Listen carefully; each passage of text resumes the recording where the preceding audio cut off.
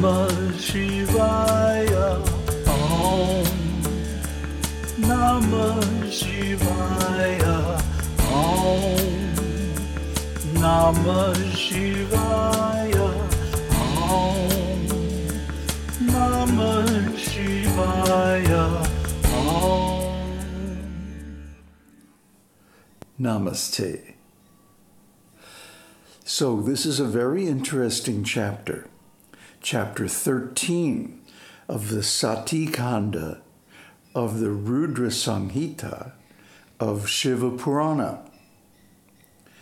Because what's going on here, if you read between the lines and think about it, is the invention of sexual reproduction. In the early days of the universe, Brahma was producing sons by his mental power alone. You can read about this in several Puranas, like Bhagavat Purana and Vishnu Purana. So Brahma was competent to create sons, and he created many sons and daughters too, simply out of his mind. However, his son Daksha, when he tried the same thing, they became asexual, or they were unable to reproduce further. Because in those days, it was all about populating the universe. There were no inhabitants of all the worlds, so they had to be generated somehow. So Brahma's immediate sons were mental creations, but then those sons had to reproduce further by means of sexuality. Now consider what a great breakthrough this is. If you know how the organisms in the material world reproduce, it's extremely intelligent. The whole DNA function is just amazing. And of course, this could not have evolved by chance. You know, the scientists are such idiots because they are simply against God. And they'll accept any stupid idea if it justifies their atheism. So in the case of DNA, for example, they say DNA reproduction evolved by chance.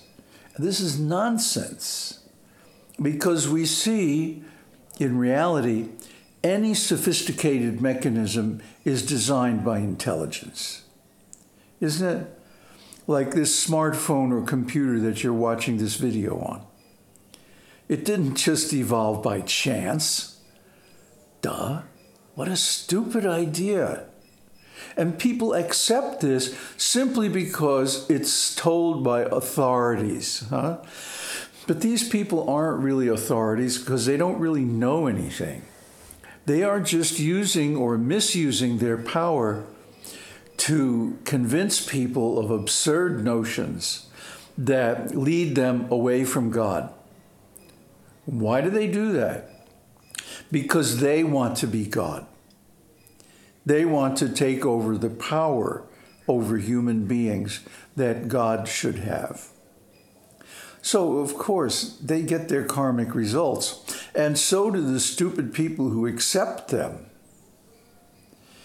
Because the loss of faith in God leads to a loss of meaning in existence and human life.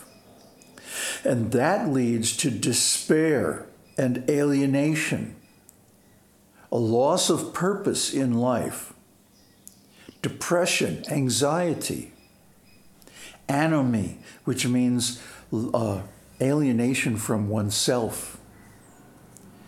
One does not understand, why am I here? What am I doing here? What's my purpose? Why was I created?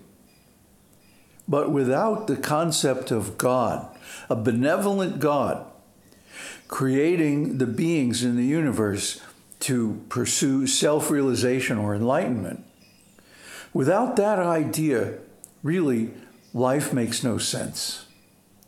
The creation seems arbitrary, and it would be if it was simply due to chance. But that's out of the question. It's impossible, because the design of the universe is clearly the product of an intelligent being.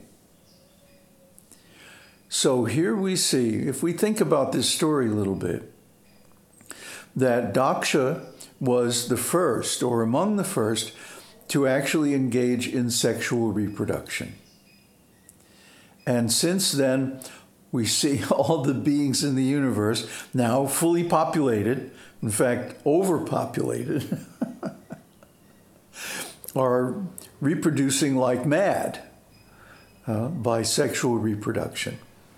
And so the world has become overcrowded, leading to all kinds of conflicts and exploitation and so on. But that's another story. The point is, in this chapter, during the very beginning days of the universe, the invention of sexual reproduction occurred.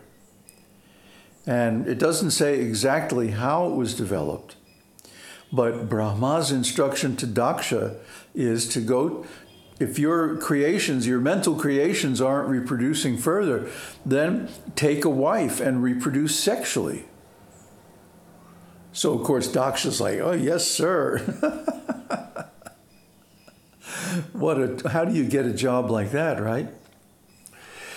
Actually, it's not a very good job, because it leads to identification with material existence and the confusion over what is the real self. Brahma and Daksha both reveal a regrettable tendency to identify with the body and think that material relationships are more important than spiritual ones.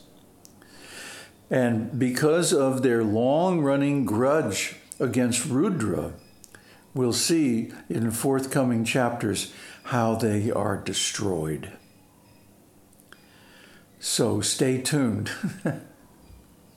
We're going to be making more of these spiritual insights videos, because really the details of these chapters are important to bring out.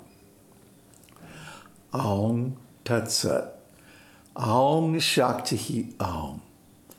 Aum Namah Shivaya.